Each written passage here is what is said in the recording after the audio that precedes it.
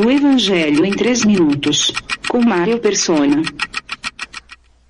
Para entender o que diz o versículo 3 do capítulo 13 de João, que Jesus havia saído de Deus e ia para Deus, veja o que Paulo escreveu aos Filipenses. Jesus, sendo em forma de Deus, não teve por usurpação ser igual a Deus.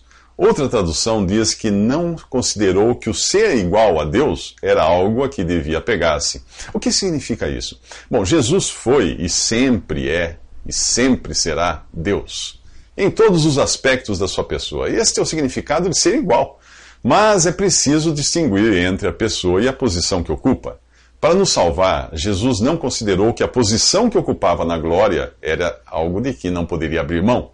Assim, ele deixou a posição que ocupava sem deixar de ser quem sempre foi, o verdadeiro Deus, como diz João em sua epístola. Ao chegar em casa, um policial tira o seu uniforme, despindo-se assim de sua posição oficial, mas sem perder a sua natureza humana. Ao vir ao mundo na condição humana, Jesus despiu-se de sua posição excelsa para assumir a posição de um servo, porém sem perder a sua natureza divina.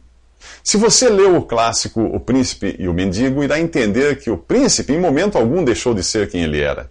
Ele apenas desceu momentaneamente de sua posição real ao trocar de roupa com o mendigo. Ao assumir a posição de um mendigo, ele precisou se submeter às autoridades que antes estavam sob o seu comando. É por isso que vemos Jesus dizer no capítulo 14 do Evangelho de João, o Pai é maior do que eu. Mas no capítulo 10 ele diz, eu e o Pai somos um. Ao assumir o papel de homem, Jesus, o Filho eterno de Deus, ficou durante 30 e poucos anos numa posição hierárquica inferior ao Pai, mas sem deixar de ser Deus.